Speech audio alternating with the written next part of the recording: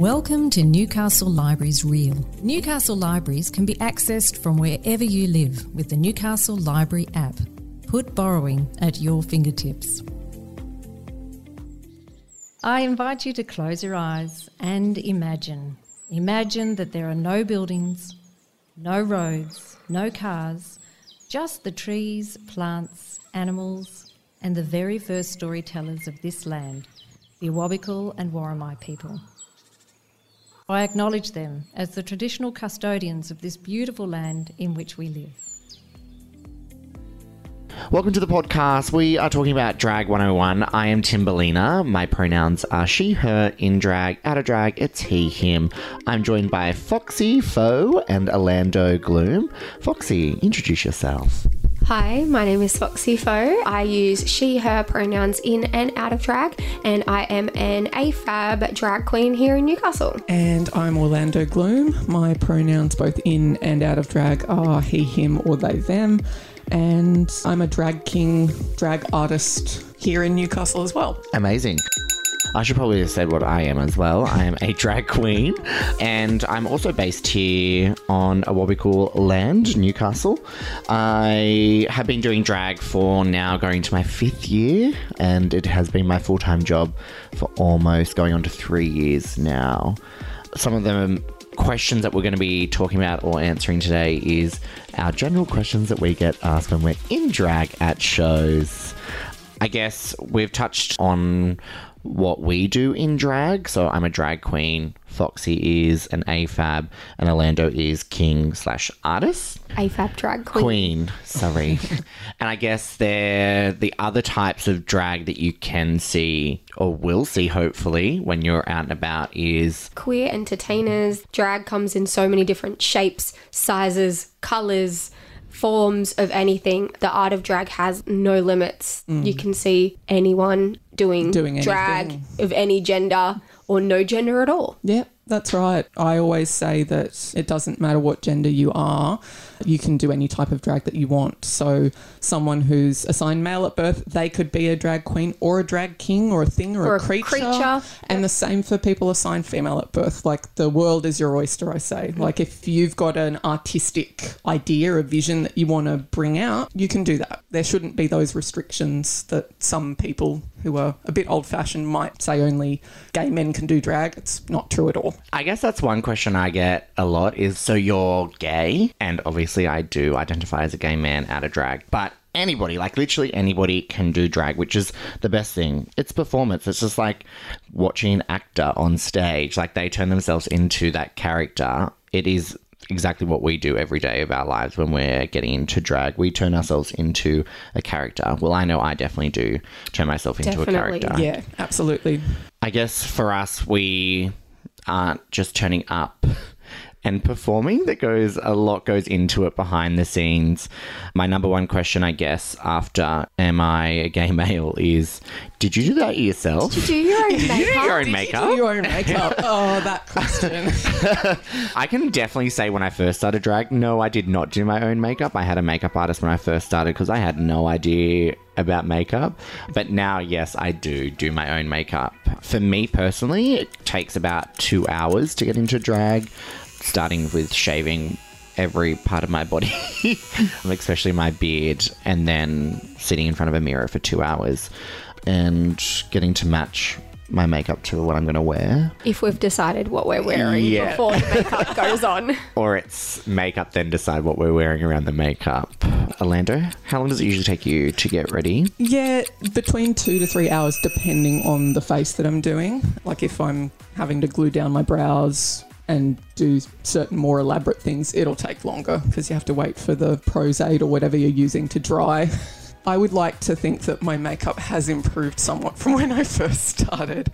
It was a choice when I first started. It was very basic. I wasn't very confident with that, but it's one of those things, like a lot of things in life, you get better through practicing and making mistakes as you go and learning from those mistakes. I agree. And I guess that's the thing is, it's like, it doesn't matter what you look like when you first start. The hardest thing is starting. I guess a lot of people, and I feel like Foxy can vouch for this, and Orlando actually, you both came to a lot of shows and then it was just that extra push that you needed to get on stage, I guess. So, Definitely. Yeah, for sure. Foxy, how long does it take you to get ready? So it depends what kind of face I'm doing, and in what kind of face do I have an idea of where I'm going? Is it something that I've done before, or am I trying something new? Obviously trying something new because you're unsure of where things need to go and how much blending it's going to take.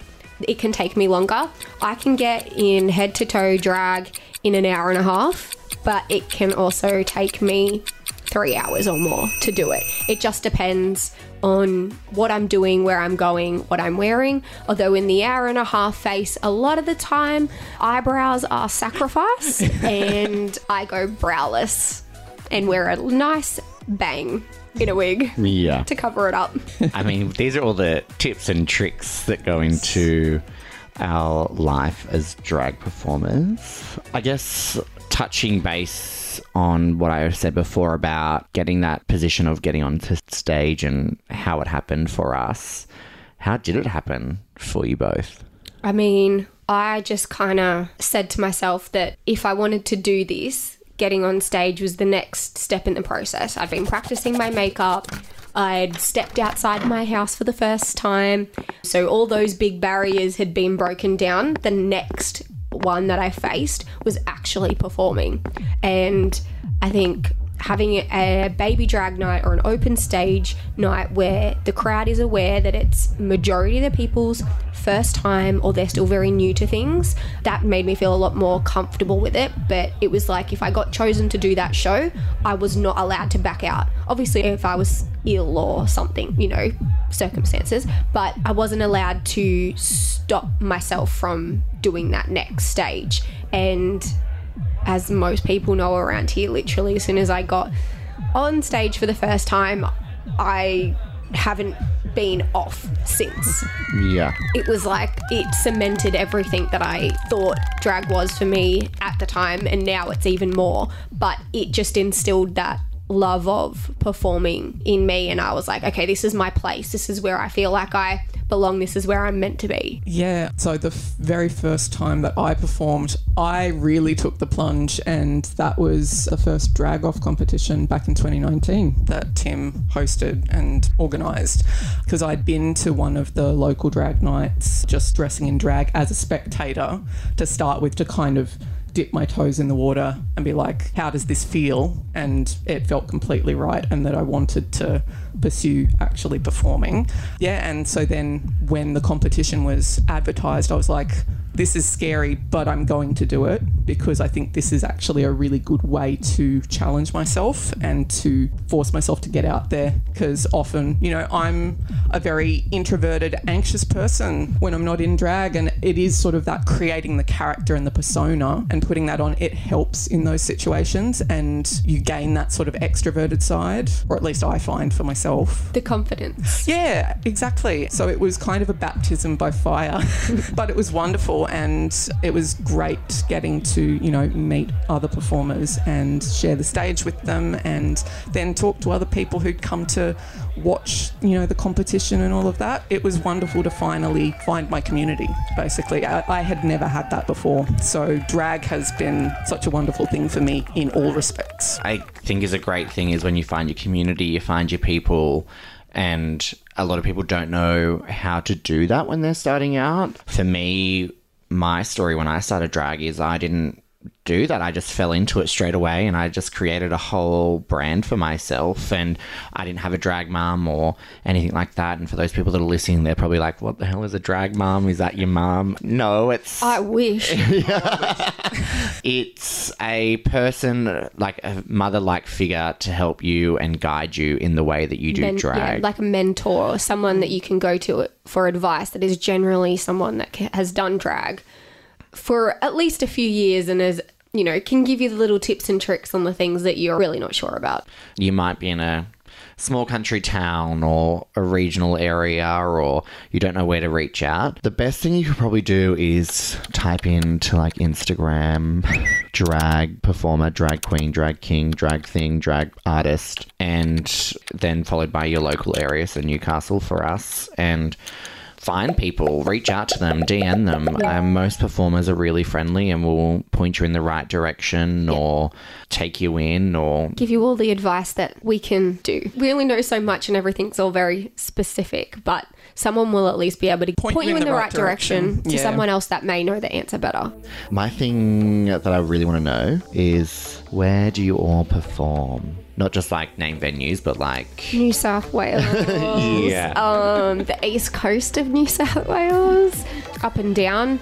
We're very fortunate to be a part of Timber Productions, which is Timberlina's production company that gives us opportunities to perform out west in more rural areas of New South Wales, which Orlando and I have both had the opportunity to go out to Dubbo. We did. We performed at the zoo. At the zoo. It was amazing. So through that and through other venues, obviously locally in Newcastle, we do out the suburbs, in town. I've performed in Byron Bay, in Brisbane, Sydney. You've been all over the place. I have. I did do a little spot a few years ago down in West Hollywood. But I don't know if I'll be quite as lucky to be able to do that. Again, I just stumbled upon the right show at the right time. But honestly, I just sign up for anything to get my name out there and go somewhere new. I guess for me, when it comes to venues and where I perform, I feel like when people hear drag performer, they're like, oh, it must be at a gay club. Oh, absolutely. Not around here. No, not here in Newcastle. Not here. We do not have a sole queer venue. So the venues that we go into are venues that support drag performers or are willing to take a risk, as I like to say. Most venues that I perform in are those straight bars, as we like to call them. Playing footy on the TV. Oh, God. Yeah. Yep. Pubs, very straight bars. But I guess the best thing for me when I'm performing in these places is that, one, we're making a name for ourselves out there. We're also slightly educating the straight folk, as I like to call them.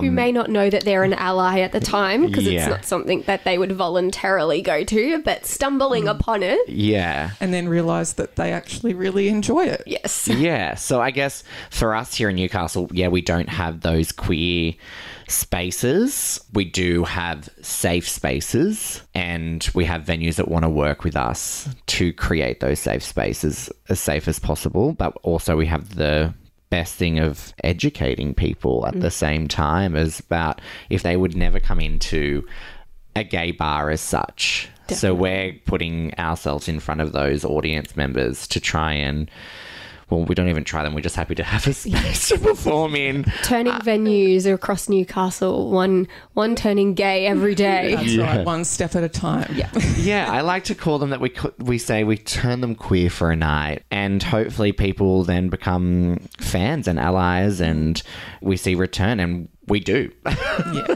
definitely. Which is so great. We touched on how long it takes us to get ready. What really goes? You said prose at the start, yeah, but like Prozaid, yeah. If you could give us like a overall, not like a full detailed step by step, but explain what Prozaid is, because I feel like a lot of people listening will be like, what is that? You're braver than I am to use Prozaid, so yeah. Yeah, so Prozaid, it's a prosthetic adhesive basically, so it's used a lot in sort of the special effects makeup and things like that for people to stick prosthetics and other things on their face or other things like that. So it's very sticky. It goes on as a liquid and you've got to sort of wait for it to get tacky. So it's a bit different to things like Spirit Gum, which I think are sticky straight off the bat. Almost, yeah. It's still liquid, but I think it becomes tacky or stickier quicker than what Prozaid does. Yeah, I've used Prozaid more. And yeah, so I've used that to glue down my brows if I'm doing that kind of a look. So yeah, usually I use just one of those disposable little spoolie brush things that mascara ones. Yeah, that you can get from the supermarket in like a little bundle together. I use one of those. I've designated my Prozaid brush in my makeup kit as well. You have to. Because it's just filthy. It's filthy. So I apply that to the brow area to start with and sort of get the area covered, and then just let it sit, let it start to get tacky, and then I sort of start brushing it through with the spoolie, and then I flip it and I use the end bit, which is smooth, to press and smooth it out And as much as possible. Yeah, flatten your brows down so that when we put the makeup on over the top of them, it makes them disappear. Because if you don't do that and you don't try and brush them upwards and then smooth it, it's going to be like this weird little ridge Yeah. that's still there. Yep. And then makeup, lots and lots and lots of makeup, and it's done. So yeah, I do that, smooth it down, then put powder over that to help set it in place. And then once that's done, brush off the excess, and then you're ready to put your base foundation down. I, on the other hand, instead of the more extreme equipment, just use a regular old glue stick. So do I. Mush it all in there in the brow hairs, smooth it on up, and layer upon layer upon layer upon layer later, I'm ready to go. And 3 different foundation colours, a few powders here and there, and we're done. Yeah. I guess when you're doing the makeup that we're doing, a lot of us use heavy duty stage makeup. It is not just like Maybelline. Some people do, but I don't recommend it. If you're, so a lot of us when we're in drag, we're not just in it for like 20 minutes. An hour. Only if we could be so lucky. Oh, gosh. Yeah. An hour. Bliss. We're in it for several hours. We're doing performances. We are sweating. We need stuff that's going to really like hold on and like we don't have to reapply it every. And when you're taking costumes on and off, like if you accidentally scratch your face, you don't want it to carve out a giant chunk out of your makeup. And that's where the heavy duty makeup comes in. That, yes, it might slightly wipe a little bit here or there. You're not going to be missing half your face if your shirt accidentally drags across as you're getting it off. Yeah. So we definitely use that heavy duty stage makeup, and there is definitely several different colours that we all go through. And I guess when you're doing that, you can go to suppliers and they will colour match for you. I have been colour matched, but because it's stage makeup, I have to go darker because stage lighting and everything else, it ends up washing me out. And a lot of people, if you're going and you say you're a drag queen and you are going to those places, yes, they may colour match you, but then they may adjust what you are using, because when you start putting on your highlight, that's going to lighten things up. And then when you start blending in your contour, that's going to create it to be darker. So you need that happy medium, and it needs to be halfway in between the two colours. It's a common question that comes up. There's a few drag Facebook groups that I'm part of. There's one specifically for drag kings as well. And there's often questions from, newer kings starting out asking about makeup advice and this sort of thing. And, people will post photos of what they've been doing and this sort of thing and saying, please give me whatever advice, And commonly the main advice that lots of more experienced kings will give is like, you need to actually be more intense with your makeup. You need to accentuate the contouring and these sorts of things, because again, it's stage makeup. If you don't do it harshly enough, it's not going to show up under those lights at all. We definitely paint for the back row, we do. Not the front. The front is getting a completely different experience than the people all the way up the back, but you want them to still be able to see the defining features that people have worked so hard to put on. Another thing as well that you often find, I know for kings especially, this is something because the contouring is different to queen makeup. You're doing it in slightly different places to shapes, create a different illusion essentially. But what can happen is that people will do their contour and it'll end up looking a bit washed out or a bit grey sometimes. It's all about kind of experimenting and finding the right combination of tones for your skin basically. And so pale people like me, we tend to, if we're not careful, get that sort of washed out look. Because I'm quite pale, for my contours, I try to find a cool toned brown, like sort of a lighter brown to start with. But then what I have also been doing to warm up my face a bit is then using a slightly warmer toned brown, not for all of it, but maybe in certain spots or things like that, and just play around, blend out as well, blend, then apply more, blend again sort of thing. It's all trial and error. It's sort of finding that happy medium. I don't think any of us here do our makeup the same way as when we started. No. You will learn what works and what doesn't, and we will continue to learn Oh, yeah. and I develop. guess, Your makeup always changes. Some things will always change. I mean, I've definitely changed my makeup a lot. Thank the Lord for that. I guess for me as well, going on to that color correcting, I guess, of drag, obviously out of drag, I am a male and I do have a beard, and my beard does grow back very quickly. I shave before every show, so nearly every day. And for me, I have to use an orange foundation now. It used to be called a beard concealer. It's now got its own color, but it is an orange tone that I put over all of my dark 5 o'clock shadow areas. I even put it underneath my eyes now to cover my bags. What does the orange do? Oh, God, good question, Foxy. It will help when I put over my foundation color, I guess, hide. So it color corrects the purple of the hair color. There we go. She's like professional. Can you see this? Yes. So obviously those 5 o'clock shadows have that more purpley grey Bluey tone, kind of bluey tone. tone to them. Yeah. Same with the bags under your eyes. Thank you.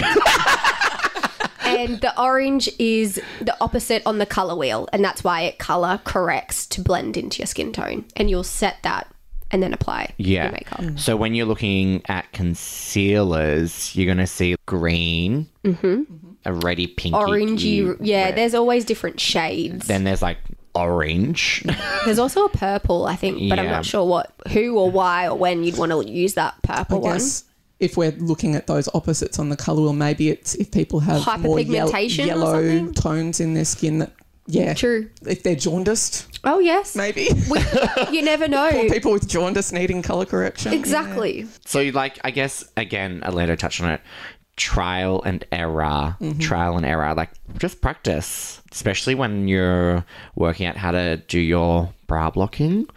Practice. Absolutely. And don't rush it. I guess the thing that a lot of people try and do is rush the brow blocking stage. It is still and will always be the longest part of my face. Absolutely. And what works for somebody else may not work for you. So don't copy somebody else and go, why is it not working? Blah, blah, blah. It might be that your brow hairs are more coarse or more stubborn or something. And then if you're finding that glue is just not working for you, that's when you upgrade to a Pros-Aid or a Spirit Gum, which is another form of adhesive but slightly different. And that might just be that you do need those more heavy duty products. Yeah. Because what works for me, I know it would not even be possible for other people. Yeah, that's right. It's finding what works for you and what works for your skin. Like if you sweat more or less, it's... Or not at all. Or not at all. Jealous. Oh my God, so jealous. And then I guess makeup is like a major part of what we do. And then the next stages is like wigs and costumes and shoes and accessories and The expensive part. I guess if you're looking to do drag, it is not a cheap, Save. Start saving now. it's an investment into a hobby. A lot of people do it as a hobby. Some of us do it as a full-time career. Some people do it as a part-time career. And people just do it for the love of it, which would become a hobby. It's not cheap. You can do it cheaply. You can. Yeah. There That's are their ways. choice. Yes. But I would say invest in a good pair of shoes. There's and certain things that you can't get a buy with it Yeah. cheap quality. Otherwise, you're going to be wasting the same amount of money as what you would have had you bought the more expensive version in the first place. Yeah. And you could potentially hurt yourself. Like with Exactly. the shoes, it's like get yourself some that are good for your feet. If larger heels are a problem because maybe you've got a condition with your feet where that's not possible, get shorter heels, find something that's sturdy and supports the arches of your feet, you know. And it's your drag. Like, you see a lot of people online that will be like, you aren't a real queen if you wear these shoes. Please don't listen That to them. also aren't drag performers in the first place. Yeah, that's right. Wear what you feel comfortable in and what you want to do. You're your own character. Don't let other people influence that. You can always listen to their guidance, but like, don't have to listen to them. Yeah. And the other thing I would suggest in investing in is wigs. Absolutely. Quality with wigs is where the money's at. You get what you pay for when it comes to wigs. Yes. Yeah. The more you spend, the better quality it will be. There is no in between. You cannot get a good quality wig at a bargain price, no matter how hard you try or think that you are. You're not. We all wish that was the case. It is not the case. And I feel like we've all tried to do the cheap wig. Absolutely. And like when we say a cheap wig, it's a cheap wig, you know, you can see. But like you can get wigs, when we're saying high quality, the high quality wigs don't have to be lace fronts. And when we're talking about lace fronts, a lace front is a wig that has a very thin tulle material. It's Sort of obviously area. it's lace.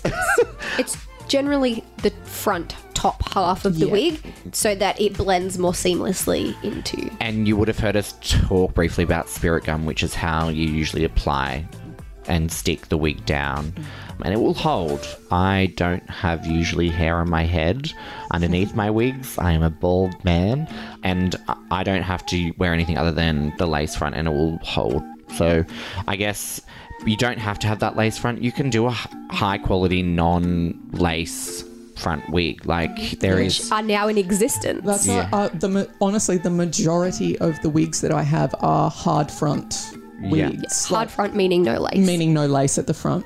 And there are heaps of them that are really good quality and they look good. So anyone telling you that, oh, if you're going to be a drag performer, you have to have lace front wigs, walk away from that person. Yeah. It's not true. For certain styles and designs, when obviously the front hairline is more exposed, yes, absolutely. Then a because lace you front, just is you what's cannot do gonna it work. with it. But there are a lot of styles out there that if you wanted to, you could save money by buying a hard front and getting it styled the same way as a lace front and get the exact same result and have it attached so much easier and not take your makeup off. Yes.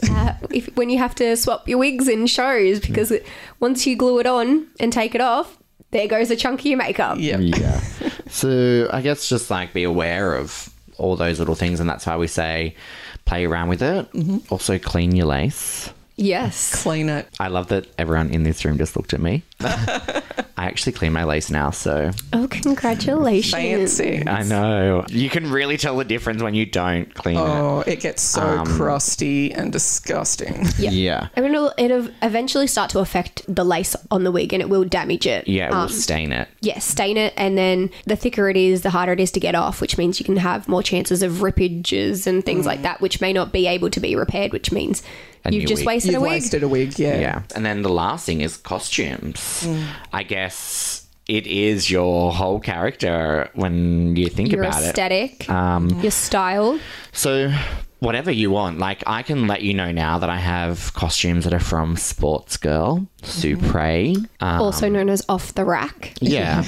And then places like Shein and Wish, and then I have custom stuff that's just been made for me, and obviously they're more expensive, but when you're starting out drag, you don't have to have a custom costume. Yeah. I suggest not getting a custom costume because You will ruin it. yeah, it's expensive and I just don't recommend it at And if all. you're the kind of performer that's going to continue to roll on the floor in bars, a lot of custom pieces can't be just chucked in the wash because things will break or it'll fall off, or they might be very delicate. Exactly. So if your style of drag is rolling around on the floor, custom pieces may not always be the best option for you. Otherwise, you are going to find yourself in a lot of debt very quickly. yeah. It's why the stereotype for a lot of drag queens, drag kings, performers is the bodysuit. You know, something like that, something like leotards, because they're comfortable and you can move around. So for those performers And they're cheap. Yeah. For Easy to replace. For those performers that dance a lot and they're getting down onto the floor, doing the splits, whatever, those are the most practical outfits. There's a reason why they're used so often. Yes. If you're just starting out in doing drag, you know, a common thing that I know I did this as well with putting together my first drag outfit, I looked at what I already had in my wardrobe and I was like, what do I have that I can kind of get some separate items together and create a look? And then what do I need to then buy otherwise? And I think for that very first drag outfit of mine, The one new thing that I had to get was my boots that I ordered, and I still have them. The good They're quality shoes. The good quality buckled up fetish boots that you spend some good money on those and they'll stay with you for a long time if you take care of them. But yeah, all that other stuff, I already had it in my wardrobe, stockings and other things and a cool jacket and all that. I would also recommend for people, go op shopping. Yeah. You can find some amazing bargains, some amazing quality pieces for really cheap. Or you learn to sew, Yeah. That's like myself. yes. Or you instill and force your mother to turn your house dining room table into a sweatshop and sit her on the sewing machine to make pieces. Oh, Foxy. Yeah. So there's so many ways. Like, obviously, sewing is not everyone's idea of a fun time. They don't want to learn. You can outsource that, but there are a lot of people that their creative process, they know they can be so specific because they're the ones making it, and you don't have to try and explain what I see in my head to somebody else who may misinterpret what I'm trying to explain. The concept that you want to bring forth. Yeah. Yes. Yeah. No, it's still something that's on my to-do list. I want to get better at sewing because I have so many ideas for cool outfits, and I'm like, yeah. And some things are just too expensive to try and get somebody else to make. Like, for some people, that's just what they have to do. But I know I've got ideas for really cool outfits. And I'm like, if I tried to outsource that, the time that I would have to pay this person, the hours and hours and hours of man work, I can then get that for free. Yeah. Like I've done for all of my outfits for DragCon. Yeah. Yes. You've gotten really good at sewing, I must say. You've made so many things now. We'll see how they go. See if they stay together. Yeah. One thing that we haven't touched on is bodies. There's a lot of performers out there that will pad. Or occasionally. Or occasionally, yeah. Or they might have a breastplate they wear. Or a packer. Or a packer. So I want to make this clear is you don't have to pad if that's not your jam. Nope. It's your character. It's your illusion. It's your fantasy. It's your body. Do what you want. Yeah. And saying that, I don't pad. You wear... I wear breasts. Inserts. Like inserts, like foam breast inserts. But I don't add onto my hips. I don't add onto my butt. Like, it's all me. Yeah, She works hard for that booty. Yeah, you do, yes. Yeah, I don't tend to pad either. I used to a bit to start with. I had like some hip sort of pad things that I would use. But honestly, yeah, I don't anymore. It's the packer mainly. Explain what a packer is. So a packer essentially is a prosthetic penis that you use to give yourself a bit of a bulge. Used by drag performers, but it's also very common in the trans community for transmasculine people. So I myself I'm a non-binary transmasculine person when I'm out of drag. So I have a smaller packer and then my larger drag packer. Because again, you're painting for the back row. Exactly. You want people to see the bulge. Definition. Absolutely. Well, obviously, as I introed myself, I am AFAB. If you're not familiar with that term, it is assigned female at birth, and I do still identify as being a female. So with that comes with inbuilt breasts and hips, thankfully. But I do have hip pads and a breastplate. A breastplate is a silicone latex, either like a bib or a crop top that have fake breasts on them, and I wear that and my hip pads to give that more exaggerated hourglass, like female womanly illusion shape. I don't wear them all the time, but it is so much fun. It's like what people do surgeries for and all that kind of stuff, and I can get it on and take it off and I don't have to commit to it full time, and that's what I love about it. Which is great. Which I found out the other day. I thought that my chest plate or my breastplate was a size E cup. They're actually Fs. Oh, wow. So that's why they're heavy. Those tig old biddies. Exactly. Yeah, and there are also silicone chest plates and things like that for kings as well. Yes. Or anyone doing that sort of more masculine that chest drag. Yeah. pecs and ab muscles and That's the right. definition that Some of them even have body hair, like sewn into them. So my partner Nearly Phallic has one of those, and it's got hair in it, nipples, you name it. Very realistic. They're very impressive. realistic, yes. Yeah. There's a deep, dark part of AliExpress and the Chinese factories. Be careful if you decide to delve into. Yes. Yeah.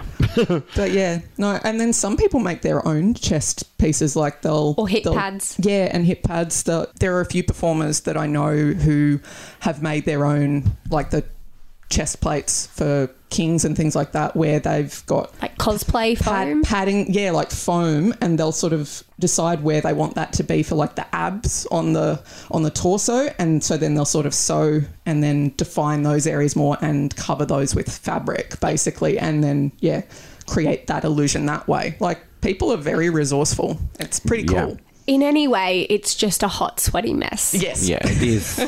And hence why I don't really wear it all. But I guess that's the Drag 101 from us here. You can always reach out to us on our socials. Mine's at the Timberlina. I am at FoxyFo. And I am at orlando.gloom.drag. We hope we've answered some questions that you've probably been wanting us to answer. Or given you a hell of a lot more. Yeah. But thanks for listening to us. We'll see you soon. Thank you. Thank you. Bye-bye. Access these stories and more from Newcastle Library's website or app. This has been a Newcastle Library's Real production.